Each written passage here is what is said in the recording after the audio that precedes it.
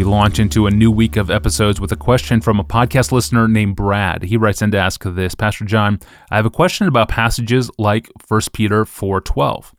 Beloved, do not be surprised at the fiery trial when it comes upon you to test you, as though something strange were happening to you. In James chapter 1, verses 2-4, count it all joy, my brothers, when you meet trials of various kinds, for you know that the testing of your faith produces steadfastness, and let steadfastness have its full effect, that you may be perfect and complete, lacking in nothing. Do we use those types of passages to encourage a fellow believer when they are dealing with issues like sickness or recovering from an accident? Or do these verses pertain only to the types of trials that come as a result of following Christ? Pastor John, what would you say?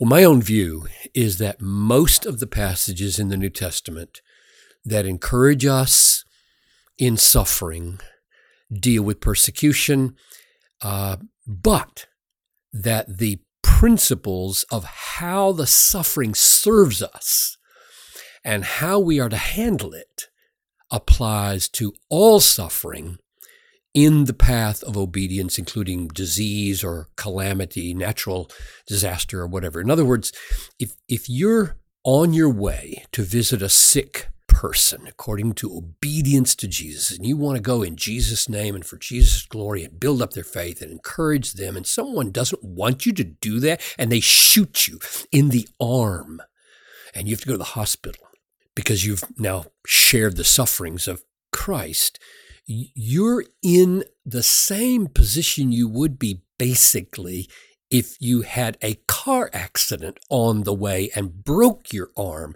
and had to go to the hospital. The same basic truths would sustain you and guide you in both cases. Now, of course, there are different challenges in both cases. In one, you'll be challenged to love your enemy. You don't have any enemy except your own stupidity, maybe, in taking the wrong turn or not putting your brakes soon enough. And so you might face the challenge of feeling guilty. So the challenges are going to be different in both cases. But the basic principles of what is God up to in ordaining these kinds of sufferings and how are we to spiritually grow in them, those are going to be the same. In both of these, faith is being challenged by the devil to get you to doubt the goodness of God. And in both of them, God is testing your faith to see if you'll trust Him and grow in grace. So let me give two reasons from the Bible, one from the Bible, one from experience, why I think suffering from persecution and suffering from accident or disease or natural calamity are all included in the principle when the New Testament talks about how to handle suffering, how to grow in suffering, what God is up to in suffering. And here's my key text, Romans 8:16 following. The Spirit Himself bears witness with our spirit that we are the children of God. And if children, then heirs, heirs of God, fellow heirs with Christ, provided we suffer with Him in order that we may be glorified with Him. Now, that's an amazing statement. It says, if we suffer with Christ, we will be glorified with Christ. So does that only mean persecution? Is that what suffering with Christ means? So Christ suffered crucifixion like persecution, and we must suffer some kind of persecution in order to be glorified? Well, here's the catch. The very next verse goes like this. For I consider that the sufferings of this present time are not worth comparing with the glory that is to be revealed to us. Now, what are those? The sufferings of this present time. Is that just persecution? And you go on and read 18-23, and it's really clear. He talks about the fall and God subjecting all things to futility and corruption. And within that, there are groanings and pain.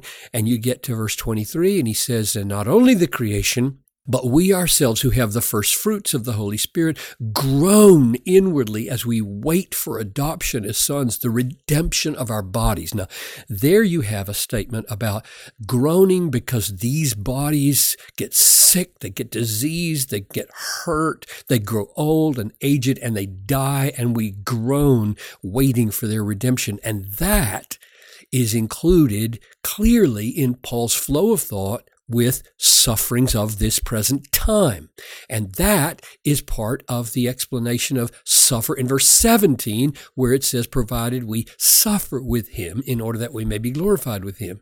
So the upshot, it seems to me, is that Paul explains the sufferings with Christ in verse 17 as the sufferings of this fallen world. And then he says that they include groanings that come from these bodies that need resurrection. And the reason these are all sufferings with Christ is that they are sufferings that we endure with him in the path of obedience. We were in the car going to take ourselves to the visit of our friend who needed encouragement when either the accident or the shot happened. They may come from persecutors, these sufferings. They may come from disease or natural disaster, but we're walking with Christ step by step in reliance upon the Holy Spirit, whichever way they come. And so we're with Christ and we're called to hold fast to him. So my answer is yes. James 1:2 and other texts, they are applicable to cases like either way. Count it all joy, my brothers, when you meet trials of various kinds, for you know that the testing of your faith produces steadfastness. And now that could be natural evils that befall you because you're in a tsunami or a flood or an earthquake, or it could be persecution. God is testing you. Will you trust him? Satan is tempting you. Will you doubt God?